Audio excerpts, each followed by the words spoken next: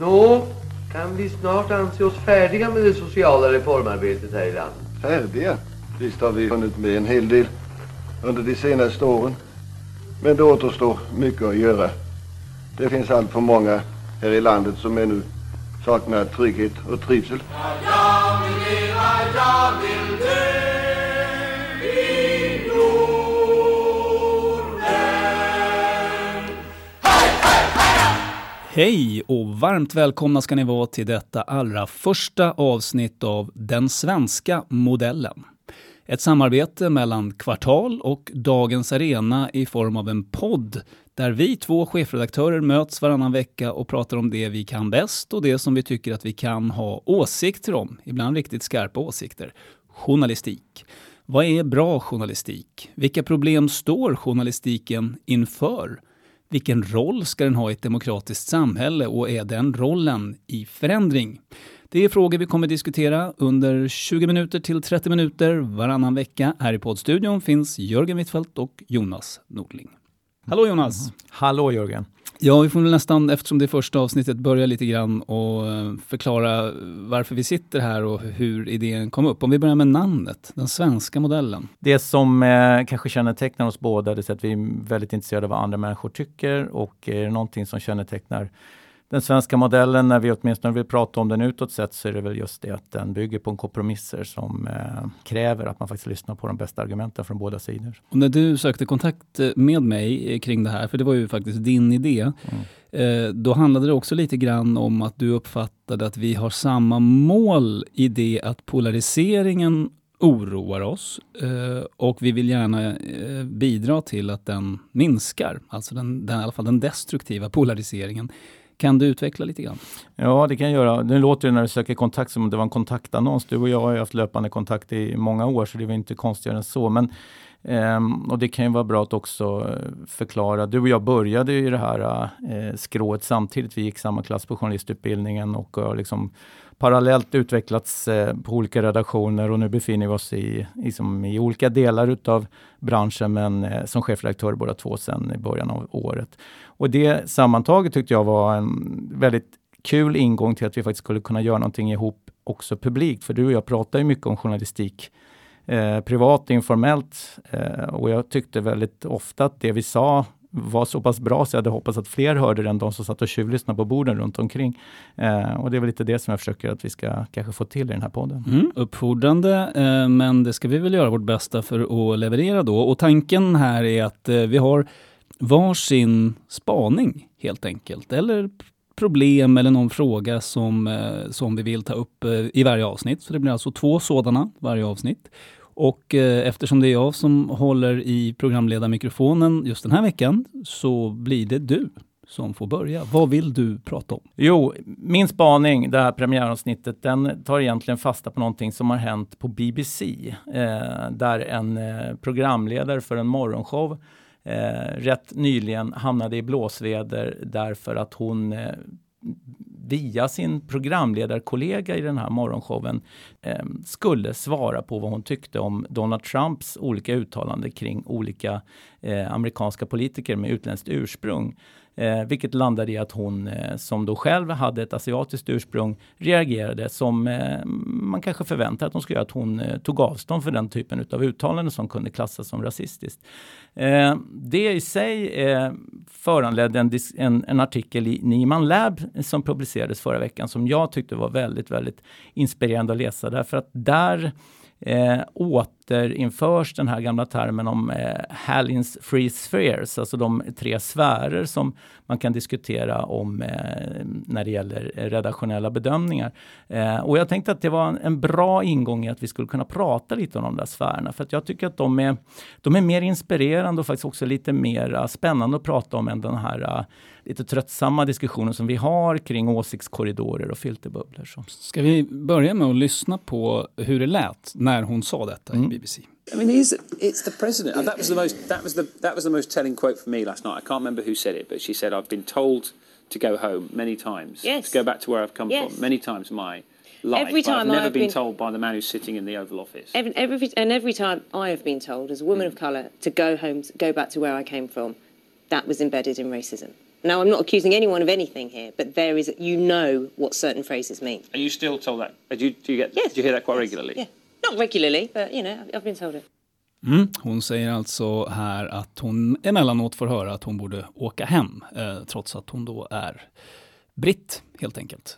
Och den här händelsen då, det föranledde då Joshua Benton, som är skribent på Nieman Lab, att reflektera lite kring den här modellen med de här 3 sfärerna.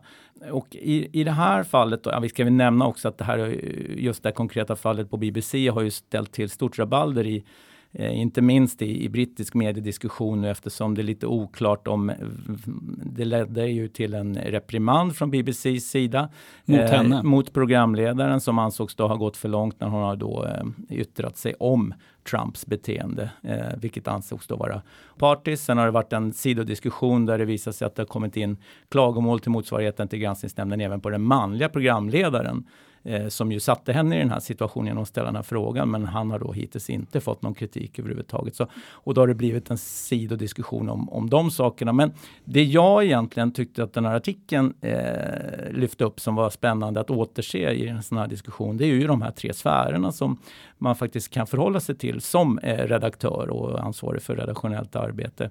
Och den är ju enkelt beskrivet, består den ju av en inre kärna som består av en konsensussfär, det vill säga sådana saker som vi alla är överens om och som vi journalister därmed också anser att vi faktiskt kan ta ställning i. Slaveri är en dålig idé. Typ så. Brott är inte bra för samhället. Sådana saker.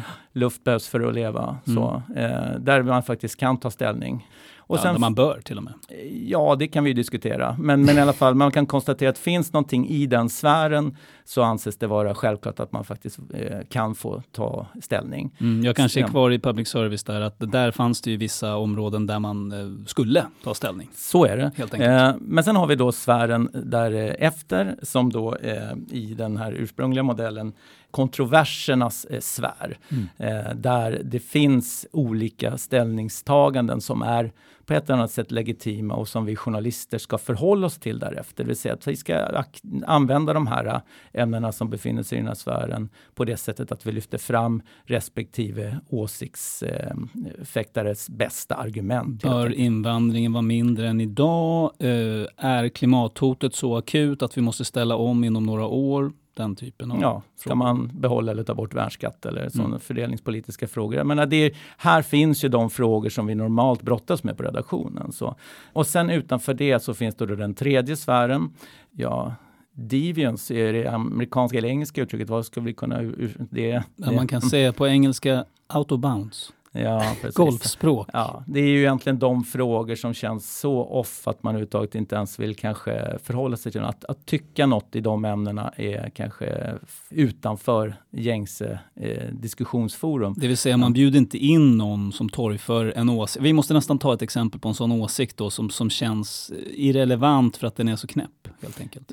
Ja, jag menar vi skulle ju kunna bara för att vara riktigt hypotetiska, det som jag tog upp själv, men så att luft behövs för att leva. Att någon som skulle säga att luft behövs inte för att leva. Det är ju en sån självklar sak för oss. Alltså skulle någon säga det så skulle man nog hamna här borta. Det är mer spännande med grejer som är kontroversiella. Jag vet, men min poäng med är här att själva den här modellen då, som är för övrigt då skapad av en medieforskare som heter Daniel C. Hallin, och han tog fram den i samband med att han skulle beskriva bevakningen av Vietnamkriget. Det är ju att ingen fråga är alltid fast i någon av sfärerna. Och vetenskapliga kanske. Behövs luft för att andas. Den typen. Det är sant. Den typen av frågor är så. Det kanske är ett dumt exempel ur det perspektivet då. Men de flesta frågor sett över tid kan vandra emellan de här sfärerna.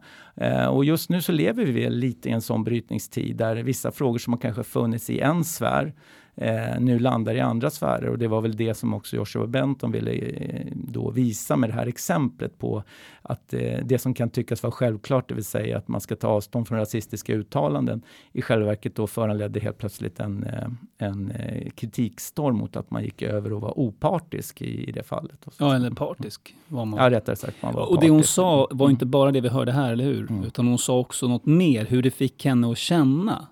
Att hon blev furious när hon hörde Trump säga till de här kvinnorna eller politikerna, åk hem till till dit ni kom ifrån. Eller där ni kom och till ifrån. Saken hör ju att det var ju hennes manliga programledarkollega som ställde frågan, hur känner du? Så att det var ju en liten fälla för henne att ramla i också. Ja, vad ska hon säga? Jag känner ingenting. Ja. Nej, precis. Men BBC fick mycket kritik för att de liksom snärtade till henne på fingrarna här. Det kan man lugnt säga, och den saken är väl inte klar hur det där kommer landa naturligtvis. Men jag tänkte att den här modellen har man ju stött på genom åren när man har sysslat med som journalistik som vi har gjort, och man har framförallt tagit del av långa forskarrapporter och liknande. Så brukar den här återkommande visas upp som exempel på hur saker och ting kan flyttas. Så jag tycker vi lever också i en tid där, jag tänker så här, givet diskussioner kring lösdriverilagar och hbtq-frågors ställning i samhället, så tror jag väldigt få hade sett att de frågorna skulle vandra ut från konsensussfären in i den sfär där det kanske mera är och legitimt att se dem som kontroversiella. Och du menar att de är på väg in dit igen? För vi kan ju, både när det gäller tiggarfrågan och hbtq-frågor, så var ju homosexualitet sjukdomsförklarat i Sverige under lång tid, och det var väl konsensus under det säkert på 40-talet. Absolut, och så vidare. Så. Samma sak med tiggeri, det var inte något man skulle göra, det var lösdriveri och sådär. Och sen har det drivit ut från den sfären, och nu tänker du kanske tillbaks igen. Ja, jag tänker mer att det är ett väldigt bra exempel på att man pratar om att saker och ting får inte lyftas upp i det offentliga, och man kan inte prata om såna saker. Det har ju både du och jag hört genom åren. Att det är så att just genom att göra den här exemplifieringen med de här 3 sfärerna, så blir det också lättare att se att saker och ting rör sig däremellan. Saker och ting som kan känna sig, men vi är klara med den här diskussionen. Du tog upp med slaveri exempelvis. Vi hade en lång essä på Dagens Arena här rätt nyligen kring den svenska liksom, slavhandeln som långt in på 1800-talet hade lite svårt att liksom, förena vissa ställningstaganden, och där det fanns en väldigt öppen diskussion i det svenska samhället om slaveriet var bra eller dåligt. Liksom, så här. Alltså, och nu har det landat in i en konsensuskärna. Liksom, så att, där det förhoppningsvis stannar. Ja, det får man väl tro. Men sen finns ju olika definitioner på slaveri naturligtvis. Vi har ju trafficking-frågan och sådana saker som i allra högsta grad är närvarande och är väl någon sorts slaveri i det. Liksom. Jo, visst är det. Vad säger du om klimatfrågan då? Den tycker jag är väldigt spännande, för man märker så fort, när jag till exempel intervjuade Lennart Bengtsson, som ju är en professor som på intet sätt förnekar vare sig att det är människor som ligger bakom detta till stor del. Han förnekar inte heller naturligtvis problemet i sig. Så att det är väldigt små skillnader, men han är ändå kontroversiell för att han menar att det är inte så bråttom som hävdas bland annat. Och att vi har tid på oss och låt oss göra det här i lugn och ro. Det där är ett bra exempel på där man kan se att de här sfärerna kanske, frågor kan hamna i båda ändarna. För jag tror, vi har ju också publicerat Lennart Bengtsson hos Dagens Arena och man märker att han väcker, folk blir engagerade på olika sätt när han uttalar sig. Men det man kan konstatera, att jag upplever att han inte ifrågasätter människans klimatpåverkan. Nej. Så där rör han sig ju in i konsensuskärnan i den frågan. Sen så finns det ju naturligtvis en konflikt där man tycker olika om hur man ska komma åt den här klimatpåverkan och hur snabbt det är eller hur bråttom det är att göra någonting. Så, också en viss konflikt kring vad vetenskapen faktiskt säger och vad det finns täckning för och vad som är mer lösa teorier. Ja, i form av vilka åtgärder som ger bäst effekt. Till exempel. Så att säga. Men det är ju inte riktigt samma sak som att vara en total klimatförnekare och hävda att det finns ingen klimatkris förestående överhuvudtaget. Nej, absolut inte. Men det är ett spännande område från det här perspektivet, för att jag tror att det kan glida lite både hit och dit i de där sfärerna. Sen har vi naturligtvis då migrationsfrågan som under många år väl ändå var så att propagera för en kraftigt minskad invandring, det var utanför konsensussfären definitivt, och ibland nästan i den här, vad heter det, deviance-sfären. Out of bounds. Ett tag, det var bara sådana bjöd i alla fall vi ju rätt sällan in till radion. Jo, så kan man väl säga naturligtvis. Sen även där när det gäller de flesta som har pratat om invandringsfrågan har väl ändå haft alla samma bild av att man måste ha en begränsning utav den. Sen har man haft olika åsikter om hur den begränsningen ska utformas och på vilka grunder. Och det är väl lite det, då blir det den debatt som vi har haft i Sverige i många år har blivit lite skev därför att man har mer pratat om grunderna för begränsningen än själva begränsningen. Och då har en del då kanske uppfattat det som att de som är emot vissa grunder är per definition då för en fri invandring. Och det är väl där vi ser socialdemokratins identitetskris lite också just nu i de sakerna. Men återigen, jag tycker att det var spännande att få se den här gamla tredelade sfären återupptäckt i alla fall på det sättet och placerad i en ny kontext. Jag kunde känna att den tjänade sitt syfte även 2019, precis på samma sätt som den gjorde 1986. Så, ja, kanske vi kan återkomma till den i kommande avsnitt, men nu har vi i alla fall presenterat den för våra lyssnare. Så Hallins Spheres. En bra modell tycker du? Ja, den tjänar sitt syfte. Jag har ett tema som jag har funderat på nästan ända sedan jag blev journalist egentligen. Och det är: hur ser flödet ut mellan publik och journalister? Jag kanske har fel här, men i min ideella värld så finns det ett ganska rejält flöde från publiken som berättar för journalisterna vilka samhällsproblem de ser, vad de skulle vilja att journalisterna tar upp och på vilket sätt. Innan sociala medier så såg inte jag hur det flödet såg ut. Alltså vad hämtade vi vår liksom verklighetsbild ifrån? Vår problemformulering, var kom den ifrån? Varför tyckte vi det ena var ett problem och det andra inte? Jag funderade ett tag till och med på om jag skulle börja forska i journalistik och skriva någon avhandling i temat, för jag tycker att det är spännande.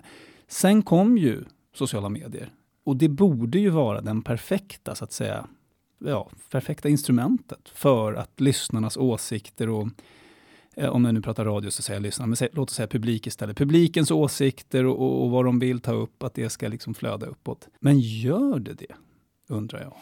Funkar det så nu heller? Nej, alltså det bygger inte på någon sorts också önskedröm om att det fria internet skulle göra alla delaktiga och interaktiva på ett sätt som, så ser det väl inte ut. Det är väl fortfarande väldigt få som jag menar, om vi tar Twitter som exempel, så är det ju väldigt få som ens är på Twitter. Liksom. Så bara där, så att börja ta in röster därifrån är ju i sig bara att välja bland ett väldigt litet urval.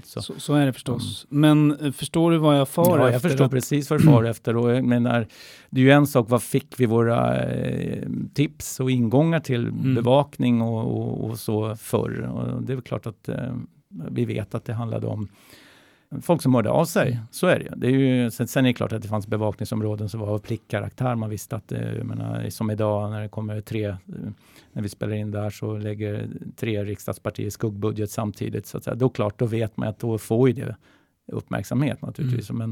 Men jag antar att det du tar sikte på, det är hur den, inom citationstecken, den lilla människan får sin sak upplyft i traditionella medier. Ja, för att annars blir ju journalistiken, det som också gör det här intressant är att jag har bara upplevt under de dryga 20 år som jag har varit verksam som journalist, att journalistiken har blivit en mycket mäktigare kraft i det offentliga samtalet.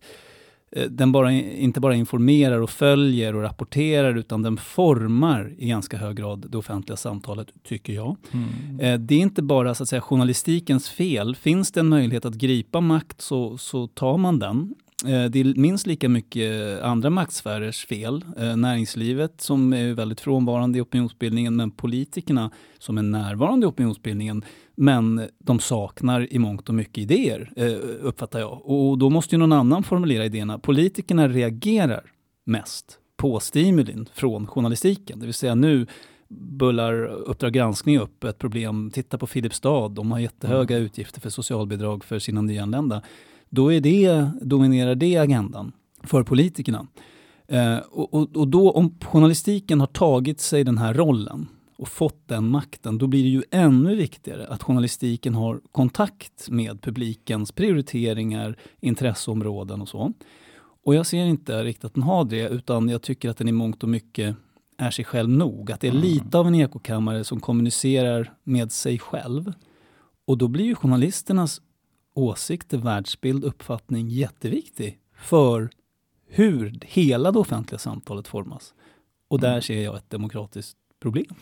Jo, men om man ska slå ner på något där, så du målar upp journalistiken som starkare och mer konsumerad än någonsin. Det är ju en del som säger det, men samtidigt går det inte att blunda för att journalistiken går rätt dåligt rent som industri. Så ekonomiskt. Ja, och det är väl ett tecken på att visst kanske det finns siffror som pekar på att folk konsumera journalistik, men de verkar inte vara villiga att finansiera journalistik på det sättet. Och då får du kanske den största demokratiska utmaningen, det vill säga de flesta redaktioner är ju extremt nedskurna bemanningsmässigt, så att de har ju inte heller en möjlighet att kanske bevaka på det sättet som journalistikens roll i samhället skulle kunna innebära vad är deras ansvar. Samtidigt, jag värjer mig lite från den här att vi skulle ha det ansvaret att vara de som påverkar politiken.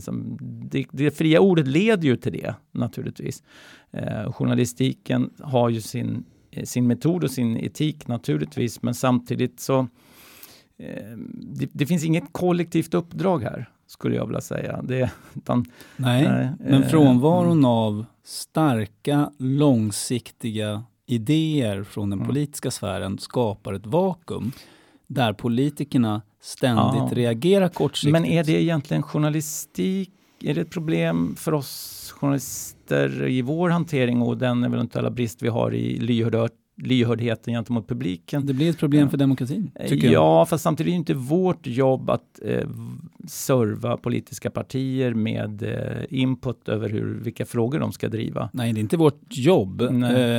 Men det är ju i praktiken en stor del av funktionen, menar jag, att det har blivit nu, om man tittar på hur det offentliga samtalet och samhället fungerar. Ja, det där är spännande, för jag delar ju, du och jag är ju i skolan, det är lite samma tankar om att vårt uppdrag är lite att om inte driva idédiskussioner så åtminstone trimma den demokrati vi lever i och se till att den är på något sätt fungerar på bästa sätt. Då sätter man sig också på de här piedestalen och blir den här vita riddaren som ska säkerställa att demokratin fungerar. Och då landar man ju också till att man nästan på något sätt, då har man ju också sagt att det här är det mest fantastiska samhället och det ska utvecklas åt rätt håll och sådana saker. Och då blir man ju det är en utmaning som journalist att också brottas med, att man faktiskt på något sätt kan uppfattas som en bevarare av någonting, och då får vi den här etablissemangstanken in istället, att vi är en del av det. Men gå tillbaka till din huvudfråga, det här med hur får vi kontakt med publiken och sånt. Jag tror att de flesta redaktioner nu är verkligen måna om att försöka fånga de frågor som den egna publiken verkligen brinner för. Jo, men hur gör de det? Vad är kanalen? Ja, det är nog ett större problem. Många skannar väl av sina kommentarsfält i den mån de har några kvar.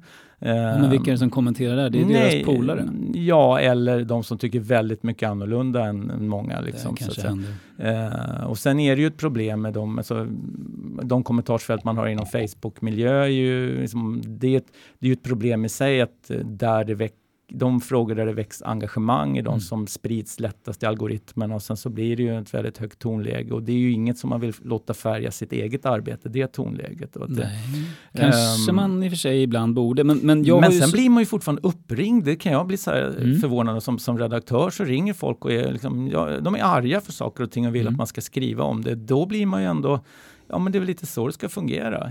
Det menar jag att det ska, men jag menar också att det inte gör det i särskilt stor utsträckning. Jag har ju suttit på väldigt många spånmöten genom åren. Det har ju nästan varit en fjärdedel av min samlade arbetstid. Och jag påstår att jag vet hur idéerna kommer upp, och det är väldigt ofta de kommer från den egna sfären. De egna vännerna, de egna bekanta, de egna problemen. Och då dyker ytterligare ett problem upp. Hur rekryteras journalister? Varifrån kommer de? Vilken samhällsklass tillhör de? Och då blir det ju väldigt medelklassigt. Det där är väl naturligtvis ett dilemma som man brottas med på många redaktioner. En del har väl större problem än andra med det här naturligtvis. Jag vet att det finns flera som har tittat på och försökt bena tillbaka vad fick vi grejen ifrån och sådana saker, för att hitta fel i sina egna strukturer och så. Det tycker jag är lite spännande. När man jobbar på en redaktion som jag gör nu, alltså Dagens Arena, som då ändå har till skillnad från Kvartal, en ambition att också vara en nyhetssajt. Så vi brottas väl lite med det här att folk som hör av sig till oss, ibland måste man bena ut vad som är deras drivkrafter, för det är inte alltid det kanske bara är en medborgare som har ett problem, utan man också kanske har någon lösning man vill på ett eller annat sätt paketera in i den här. Så det tycker jag, och det måste man ju alltid brottas med som redaktör, men det blir också att man rätt så kanske blir lite jag ska inte säga paranoid, men man blir ju ändå lite så här cyniskt lagd, så varför ringer du mig? Jo, det kan man bli, men det döljer sig ju många bra stories i de där kontaktförsöken, mejl eller telefonsamtal, inte minst tips. Ja, och jag försöker bejaka så mycket som möjligt, för att det finns nästan alltid en story. Det är nog få redaktörer som skulle säga så, men vi vill inte lyssna på folk som hör av sig och så. Men din fråga är väl egentligen, eller din spaning, det handlar väl om, har folk tappat hoppet om att vända sig till redaktioner för ingen som lyssnar? Men är det så då? Ja, det är en del av spaningen, men också att den normala vardagsidén på en redaktion tror jag i allt för liten utsträckning kommer från publiken. Utan jag tror den kommer från den egna upplevelsen av hur världen funkar och vilka problem jag eller mina vänner har. Så kan det vara, men jag tror att det är lite olika. Har man en regional bevakning som man är glad, då skriver man om det som händer på byn i den mån man har någon regional bevakning kvar. Sen är man nog på många ställen så fast att bara hinna med att bevaka sånt som man måste. Det är liksom budgetdebatter, det är liksom utspel från lokala politiker och liknande. Så att, medans ibland så också kan man väl säga att det finns jobb som men om någon hör av sig, man måste göra lite kanske längre kollar för att kolla upp vad är det här för grejer egentligen, då hamnar det nog på sidan om. Det här har vi inte tid med helt enkelt. Så jag tror att mycket av sånt som nu förr kanske var ett jobb som man kunde lägga en dag på, de lägger man sig, men det här är nästan som ett grevjobb nu för tiden. Liksom. Och det kan man också säga att vissa av de här inslagen som man ser på Uppdrag granskning och Kalla fakta, så ibland kan jag känna så att de kanske faktiskt bara hade gått som ett vanligt knäck i liksom en normal nyhetssändning förr. Men nu finns det inte utrymme för den typen av lite mer komplexa skildringar utav en vanlig nyhet. Nej, men om du säger då att många av oss är så upptagna med att bevaka det som händer inom citattecken, politiker, utspel och det här liksom bruset som pågår, finns ju en risk med det också. Det finns ju ett informationsöverskott i det här samhället. Det finns så jättemånga människor som vill sända, men inte alltid lika många som vill lyssna. Och om du blir fast i det, att det är det du rapporterar om, då tappar du orienteringen till slut. Då lägger du på när det ringer någon med ett tips, för du har inte tid med den här lyssnaren eller läsaren. Förhoppningsvis har väl de flesta större redaktioner fortfarande någon som faktiskt i första hand är redaktör och nyhetschef och inte är fast i hantverket också. För det är väl som på en liten redaktion som min, där måste göra allt. Då kan man hamna i det dilemmat naturligtvis. Men alltså ingenting slår ju en bra redaktionell struktur där du har någon som tar emot tipsen och sen värderar och lägger ut jobben. Men så ser det ju inte ut utanför public service. Många ställen så är det ju väldigt, väldigt anorektiskt. Så är det. Men nu ska jag inte sitta här och liksom klaga över tidens hur det ser ut i det perspektivet. Men däremot så jag skulle säga ett dilemma som jag ser från eget perspektiv, det är att man belönas väldigt lite för den här vardagsjournalistiken som jag tycker att du efterfrågar. Utan det som de sociala mediernas algoritmer belönar, det är ju opinionsjournalistik. Åsikter som väcker engagemang och reaktioner. Och det kan jag bli lite bekymrad över. För att det blir ju att man på sikt då, om man har möjlighet att trycka in 10 kröniker med någon som gillar att veva förhållande till 10 väldigt mera basala texter som handlar om sånt som egentligen berör vardagen. Just därför att de senare kommer inte flyga i sociala medier, och då väljs de bort av andra anledningar. Det är ett problem. Ja, det kan det vara. Samtidigt så algoritmerna som vi skäller så mycket på, det är klart att någonting som väcker engagemang och som många vill dela vidare, det finns ju någon slags kvalitet i det på ett eller annat sätt. Men jag tänker på den här vardagsbevakningen som kanske handlar om liksom, men nu flyttar de alltså posten från den här stadsdelen, eller nu tar de bort eller sophämtningen byter dal, men sånt som ändå på något sätt påverkar det allmänna servicen, som de sakerna de kommer ju alltid tonas ner i förhållande till en mer hårdbraskande ledartext eller en opinionsbildare. Såvida du inte jobbar på till exempel Mitt i, som finns inte bara i Stockholm utan på flera orter runt om i landet. Va? De tidningarna upplever jag när man bläddrar i dem. Där ser man spåren av en mycket, mycket tajtare läsarkontakt. Jo, så är det. Men om man tittar just mitt i ett jättebra exempel, även då Direktpress som finns här också i Stockholm. Så att de jobbar ju helt olika i sin tryckta produkt jämfört med sina Facebook-sidor. Så där jobbar de ju, men i sociala mediemiljö så jobbar de ju mycket mer med engagemang, med vad tycker du och sådana saker kring. Och det är ju ett annat sätt att jobba in åsikter naturligtvis. Jo, men jag tror avslutningsvis att om man bygger sin journalistik lite mer på publikens världsbild än på sin egen och kompisarna, så kommer man också bort lite grann från det polariserade. För att 95% av folk minst är ganska rimliga. De är inte extremister. Nej, jag tror, det är ju ingen som säger emot det, Jörgen. Det är väl mer en diskussion om hur närvarande det här problemet är eller inte. Jag kan tänka mig, jag säger inte emot att det är klart att du har upplevt det här så, på redaktioner, så ska jag inte säga emot dig. Men jag tror att de allra flesta redaktioner är medvetna om det här problemet och försöker göra vad de kan för att inte fastna i att det är de egna intressena som styr agendan. Bra, du har hört första avsnittet av den nya podden Den svenska modellen med mig, Jörgen Wittfeldt och mig, Jonas Nordling. Hej då! Hej då! Hej, jag heter Håkan Bengtsson. Jag är vd för Arenagruppen och politisk redaktör på Dagens Arena. Jag är väldigt glad över att du lyssnar på vår podd och följer oss på det sättet. Du får också gärna följa våra andra verksamheter inom Arenagruppen där vi bedriver progressiv idé- och opinionsbildning. Vi är en ideell förening som inte har någon ägare i form av ett företag eller organisation. Det innebär att alla våra intäkter går till vår verksamhet, inte till någon aktieutdelning till någon ägare.